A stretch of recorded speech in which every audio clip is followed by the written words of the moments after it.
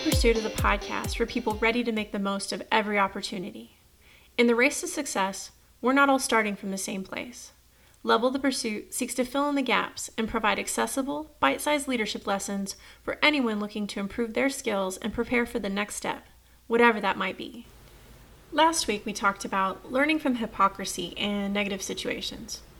Life often teaches us lessons when we're least expecting them, and many come in the form of painful experiences. When we can turn those interactions into an opportunity for growth, we can not only become better leaders, but we can take an active role in our own development. Did you get a chance to spend some time thinking about a negative interaction? Was there a lesson there after all?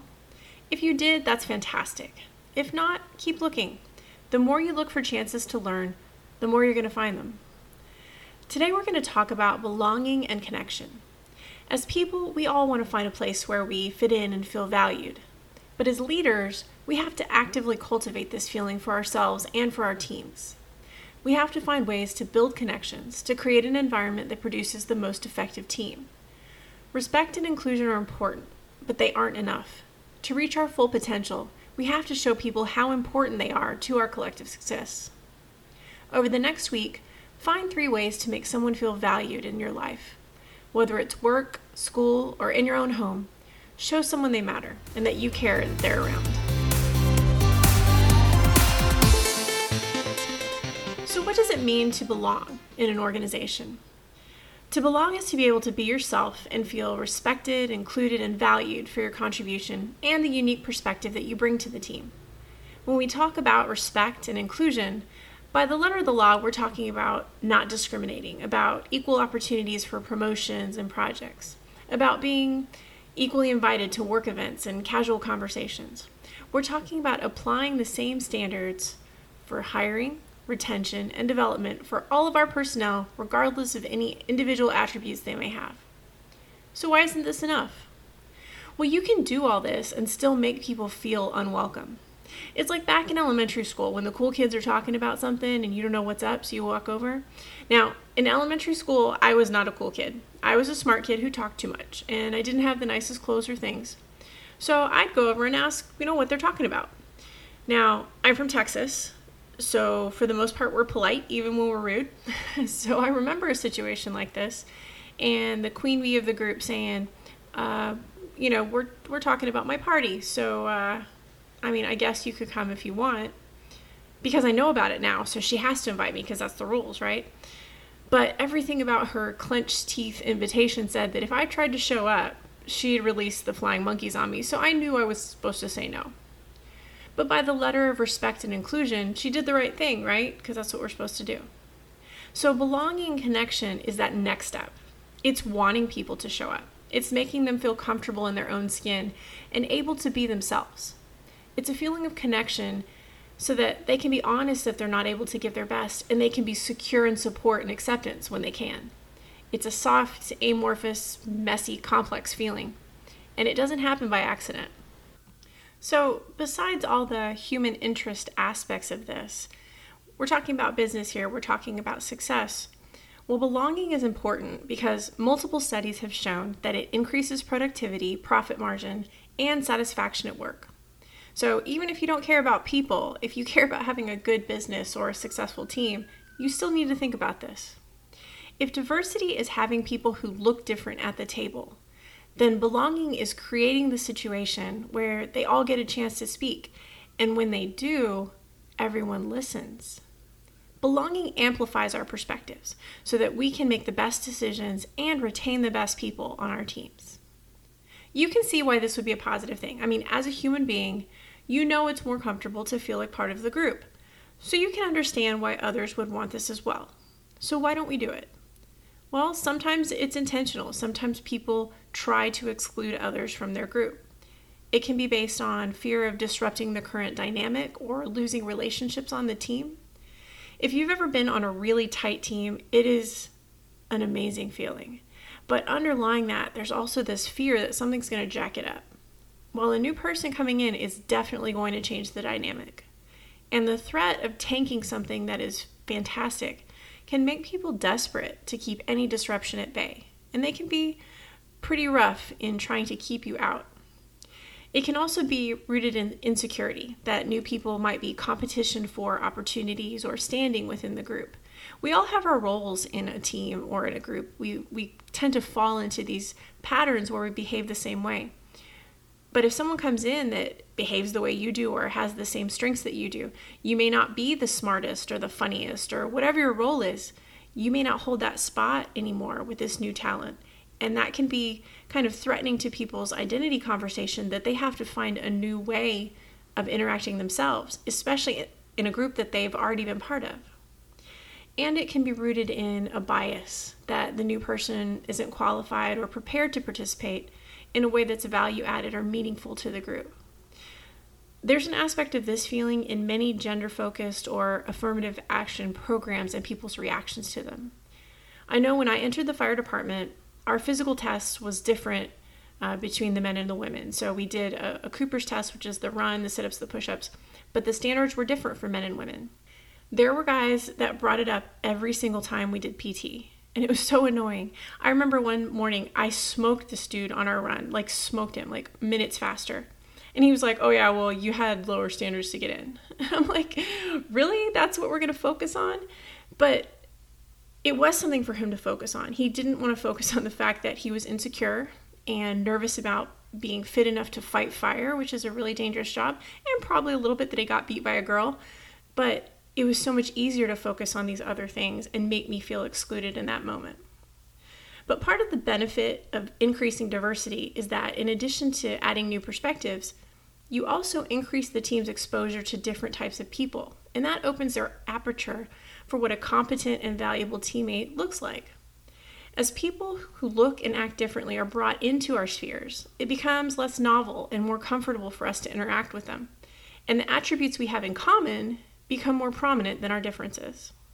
As we have more experience, we actually get better at seeing individuals. So the more people we meet, the better we are at seeing them as individuals. When I've worked with teams who've never had a female surgeon, everything I did represented all female surgeons, whether that was accurate or not. It's how all surgeons do things. All female surgeons do things. But as they get to work with more of us, eventually it's going to be, this is how Mary does it, and she wears these gloves, and she likes this instrument, just like that's the way Adam does it, or Josh, or Mark, anyone else. It's not going to be that all women surgeons do this certain thing, and that'll be a good thing for everybody. So this is complicated enough when we're talking about overcoming one difference, but what about intersectionality? Intersectionality is the recognition that people can be affected by multiple forms of bias, and that these can be additive to create a unique experience for each person or group that experiences it. So gender, race, socioeconomic status, country of origin, language, accents, sexual orientation and identification, religion, all of these things. They can all be factors in the discrimination that people experience, but many of us fall under multiple categories.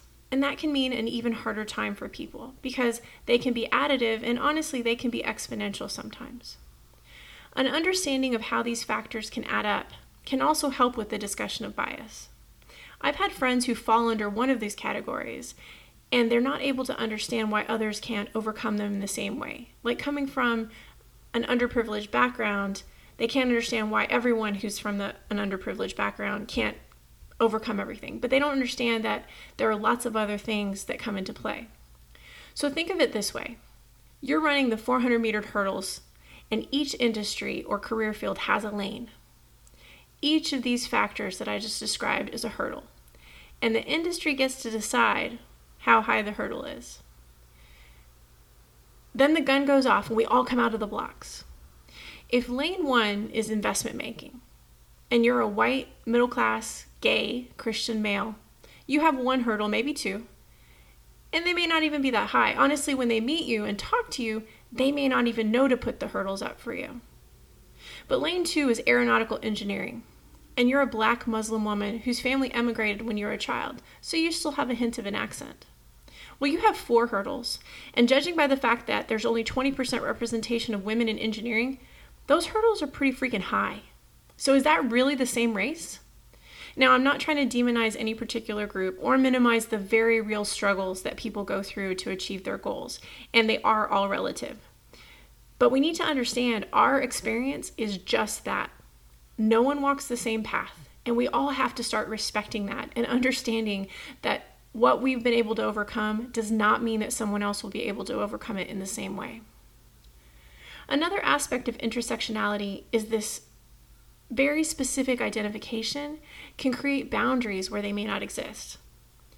Now, that can be kind of a good thing sometimes. The people in the group can be more inclusive and can actually forge really tight bonds of this shared experience. But it can also alienate people who are not in the group. Remember, belonging is a relationship, and that requires commitment on both sides.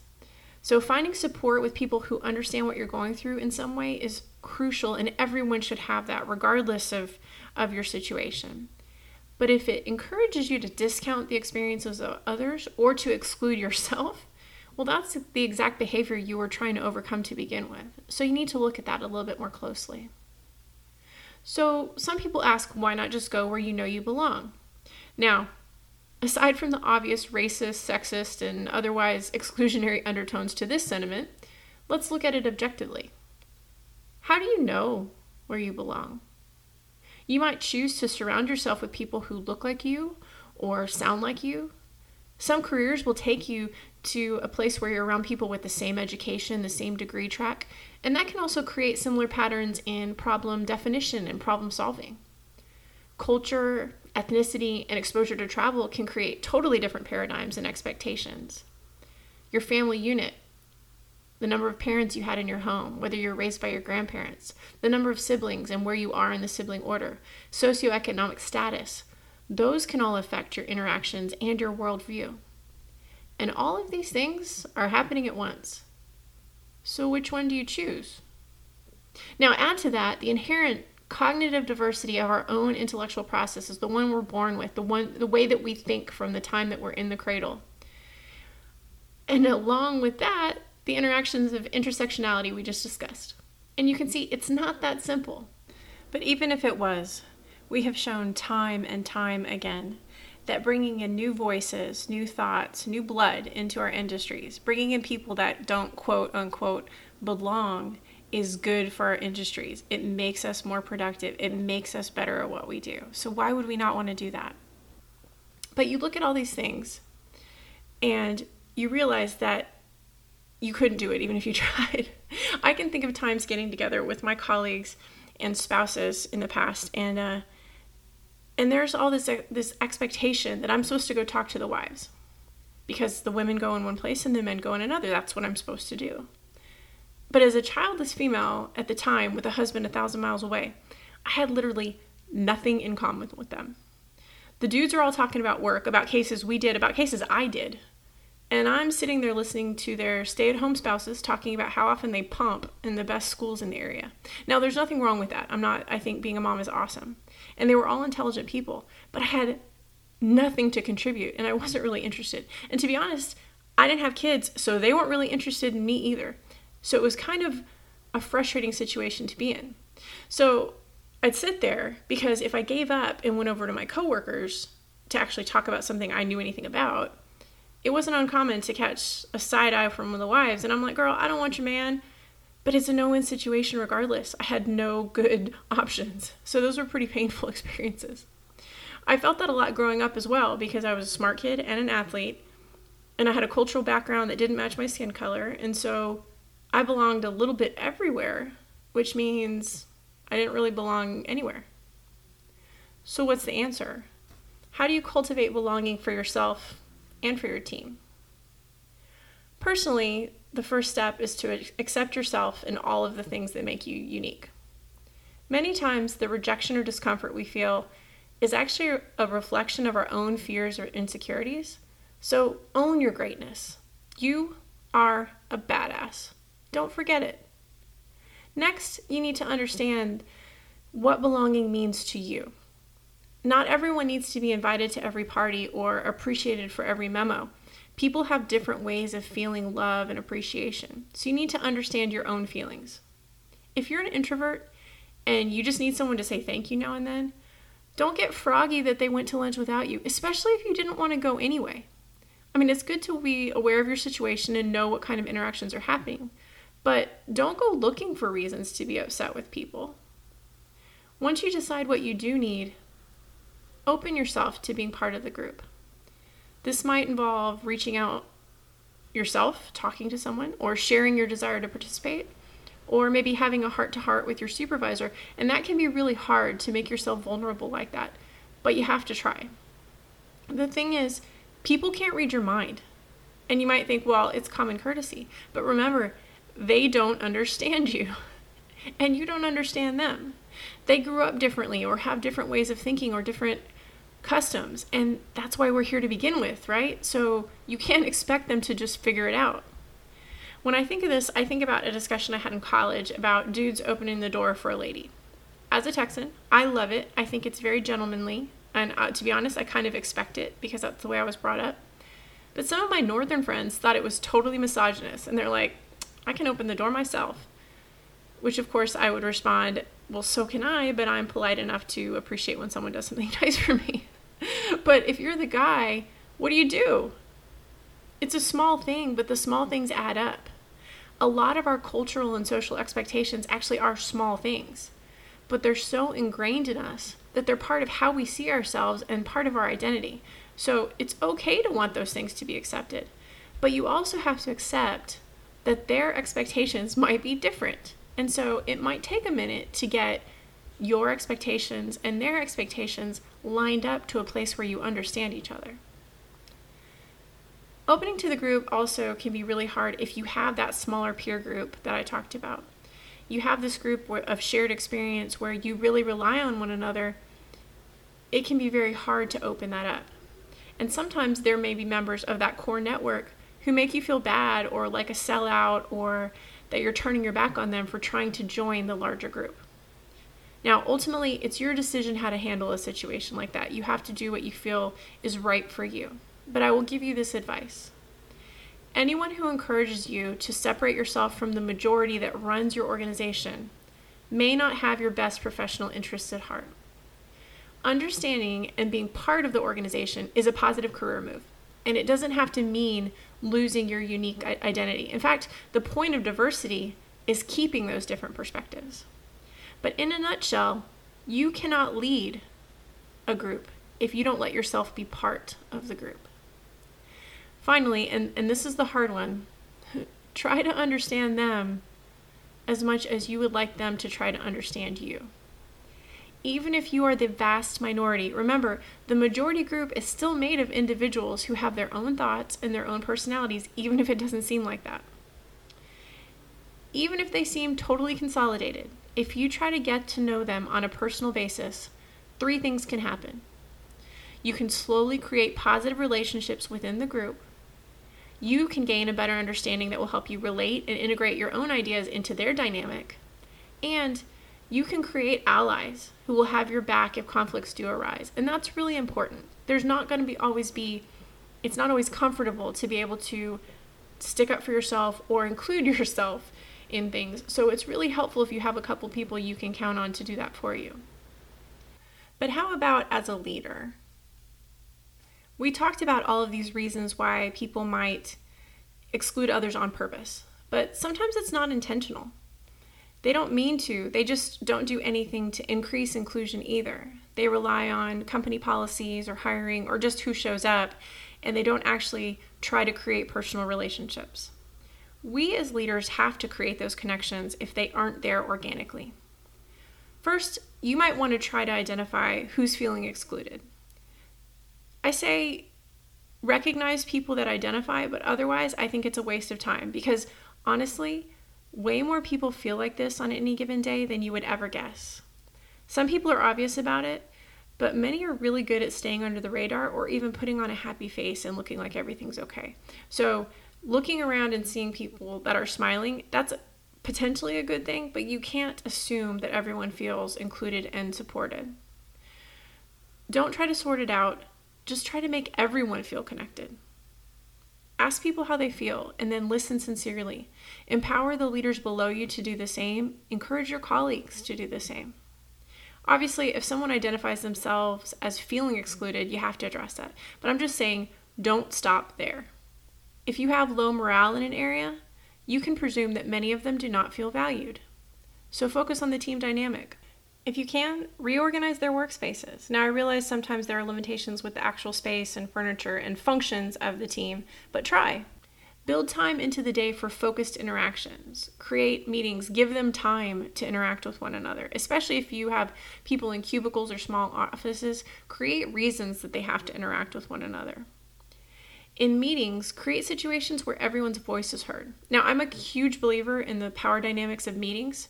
I've seen the seating and positioning of different voices make a huge difference, so I always try to disrupt it. I like it to be different, and I don't like it to encourage the traditional power hierarchy, which is not always popular, but I like to mix it up.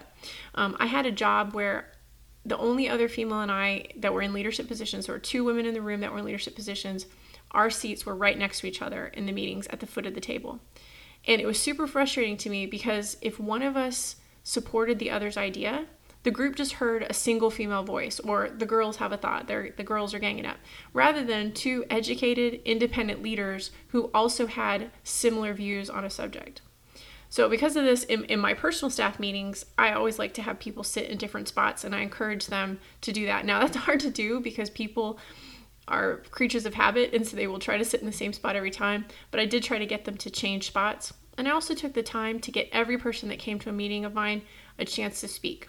I also actively called on people who I knew were super sharp, but not as aggressive in bringing in their ideas. Now, I will say, if you do this, make sure you warn them that you're going to do that, because it freaks people out to be put on the spot when they're not expecting it.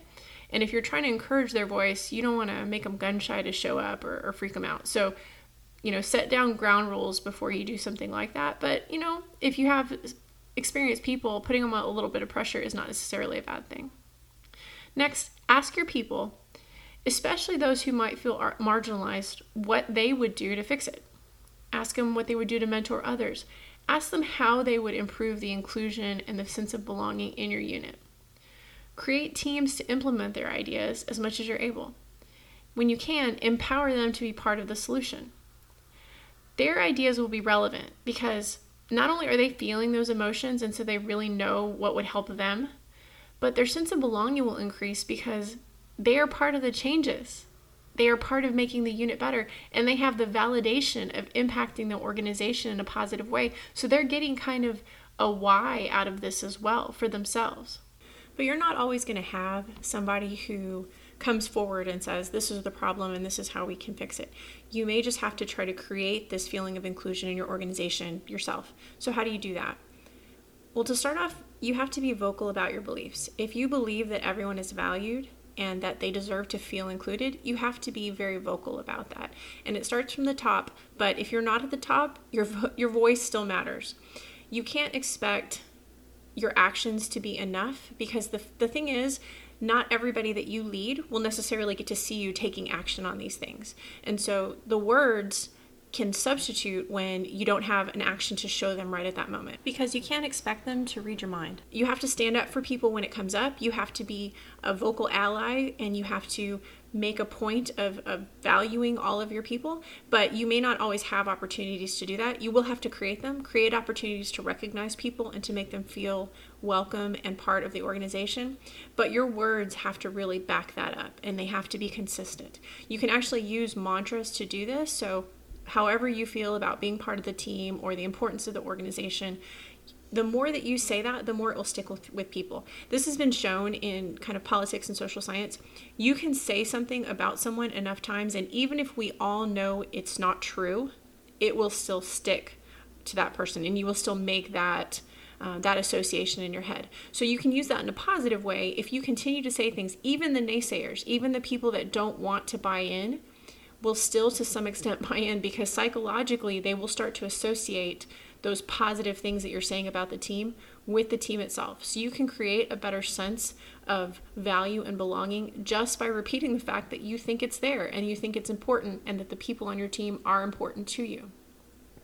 And finally, you have to be active in getting your people involved. Now, I'm not advocating for more meetings. I know I said create reasons for them to meet, but I don't mean necessarily adding bureaucracy to your organization, but create moments for people to get involved. And whether that's events or lunches or informal things, it doesn't really matter, but creating opportunities for people to get involved and then going. You have to go. As the leader, you have to go and you have to make that part of your advocacy for this. Now, in the military, this is an issue. We call it forced fun and people don't like to do it.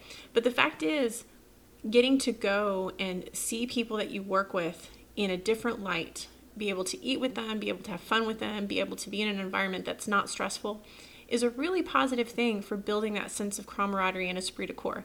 So obviously you want to choose events that people actually want to attend, but you have to find ways to get people engaged. And if you have a very diverse group, if you have lots of different ages, lots of different ethnic backgrounds, lots of different cultural heritages, all of those things, take that into account. Think of different ways, celebrate all of those different things. Don't expect everyone to want to do this one thing when you know that they're all different ages and different backgrounds and different interests. So find ways to incorporate that. And then give personal invitations. There are a lot of people that when they get a mass blast email or something impersonal, they think it's for someone else. Even if it's to them, you just don't feel personally invited, personally cared about. So go around and talk to them and tell them how important it is that you get to see them. Tell them that they're valued and that they're part of the organization. Make a point, and if it's not you, then make sure someone does. But someone should touch base with these people, especially the ones that you're concerned about, but really everybody. We're human beings. Everyone likes to feel valued. Even if they don't want to go, even if they don't want to be part of it, there's still something to be said for someone asking. It still makes people feel more included if you ask, even if they can't, even if they don't want to. So make an effort. It's not personal if they don't, it could be personal, I guess, but in general, it's not personal if they don't want to go, but they still deserve the invitation. If you care about the group and you care about the people, then make the extra effort to make sure that they feel like part of the group and they feel as though you care if they show up. So that's what you do if it's accidental. If the organization just needs a little bit of help with trying to create inclusion. What do you do if it's intentional, if you have people that are actively trying to exclude members of your team? That very much depends on your organization's policies and procedures, because that can be, in some institutions, a zero tolerance, you're out the door kind of situation, or it can be something that is worked on and rehabilitated. How you choose to handle this obviously will deal with your leadership style, the type of infraction you deal with, and the policies that you're working under. But in general, you need to find out why someone's behaving the way that they are. There are very often things that are totally changeable about people's behavior. If someone is working from a place of insecurity or worry about their own position or worry about their progression in the team or in the organization, those things can usually be fixed by helping them understand their role. If they are truly a star performer, then they will continue to be one more than likely. If they were not to begin with and they actually have a reason to feel threatened by this new person, then that's probably a talk they should have already had to understand their true potential and their role in the organization. But you do have to address it. You cannot let something like this just fester, and because it's disruptive not only to the person that's experiencing it, but you'll have a lot of people who are very uncomfortable with the dynamic. Now, hopefully you'll have some people on the team that choose to speak up and say something about it, but depending on the tenor and the overall morale of your organization, you may not. And these types of things can become very bad very quickly. Even if people are ganging up on one person, that can create a negative dynamic very, very quickly. So you want to address that as soon as you find out, and you want to get to the heart of the matter as quickly as you can. You cannot allow someone to be treated this way. And honestly, in this day and age, there's no reason. We have such understanding. We have so many opportunities and so many resources. There's no excuse for allowing someone to feel this way. So you have to, as a leader, address this quickly and definitively. Now, if you can, obviously you want to rehabilitate and mentor the person that is causing the problems, because they are still a human being with feelings. But if you can't, as much as possible, you should remove them from your organization, because if someone chooses not to change, you cannot fix that. So if you want to create inclusion, you cannot allow someone that is intentionally excluding any member of your team. So businesses function every day without worrying about this stuff. but I'm telling you, cultivating belonging is worth the time and energy. Have you ever seen the video for Blind Melon's No Rain? If you haven't, you should, because it's an awesome video. It's so uplifting. It makes me really happy. I'll put a link on my website. It's www.levelthepursuit.com. But the basic premise is a young girl trying to find her place, and she's being rejected again and again and laughed at, and she finally finds where she belongs. And she gets down each time she strikes out, but then she regroups and puts a smile on her face and keeps on dancing, and it's amazing. But to me, this video gets to the heart of belonging. The group that she finds ultimately could not be more different, but they are mobilized and bonded by this shared purpose and acceptance of one another. When people belong, there's a psychological safety in the workplace. When people feel safe, they're more resilient and they're more willing to take risks and accept challenges. So they will push the envelope because they know they're supported. That security and trust can take your team so much further if you're willing to take the time to create it. This week, create a sense of belonging for 3 people in your life. I know with COVID, you may not have a ton of outside contact, so do the best you can. If you're at work or school, make someone feel valued. It's easy to do this with someone you already like, so maybe push yourself to try it with somebody you don't have a great relationship with. At home, rechannel some of our mindfulness discussion and be truly present with the people you care about. Make them feel valued. Building relationships is never a bad thing. Best case, you have a better relationship.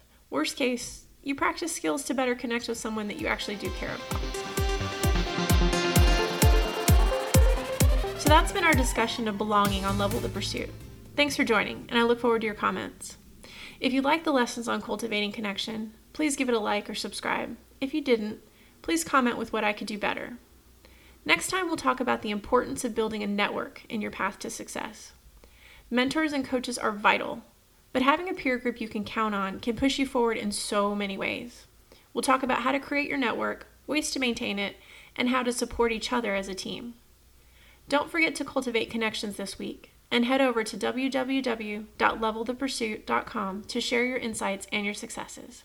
I can't wait to learn from your thoughts. Thanks again for joining Level the Pursuit. While we can't choose where we start, we can choose our dreams and how we pursue them. Remember, success is a team sport, and there's room for all of us to achieve our goals. So be a good leader, be a good follower, and do something great.